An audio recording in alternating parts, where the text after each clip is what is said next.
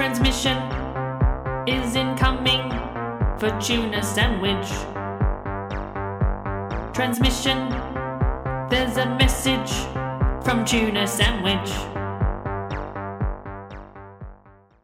Hello and welcome to Tuna Sandwich. Have you ever had a day where you're just not feeling it? And maybe it's been a while since you have. And what even is it anyway?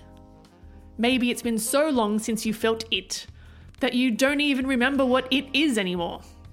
I've been there. I spend pretty much every day being there. I'm the mayor of not feeling, encompassing, or being it. The elusive and illustrious feeling of having it all together. Some days, however, you can be oozing it from every angle. Wow, you look great. What did you do? I washed my hair. There was a day once when I was coming home from a big day out with my kid, pushing her all around all day whilst we took in the spectacular beauty of Kew Gardens. When you have a kid, you spend a lot of time alone, and that day was no exception. I was coming out of the tube station, and I had to lug both my kid and the pram she was in down about 3 flights of stairs. And you just do it. You pull it together, and you find the strength, because you're alone and no one's going to help you. I got out of the station, and I was probably wiping the sweat off my face with my sleeve. And then out of nowhere, a homeless and most likely mentally ill person called out to me as I walked past. And they said to me, "Hey, you with the pretty face there.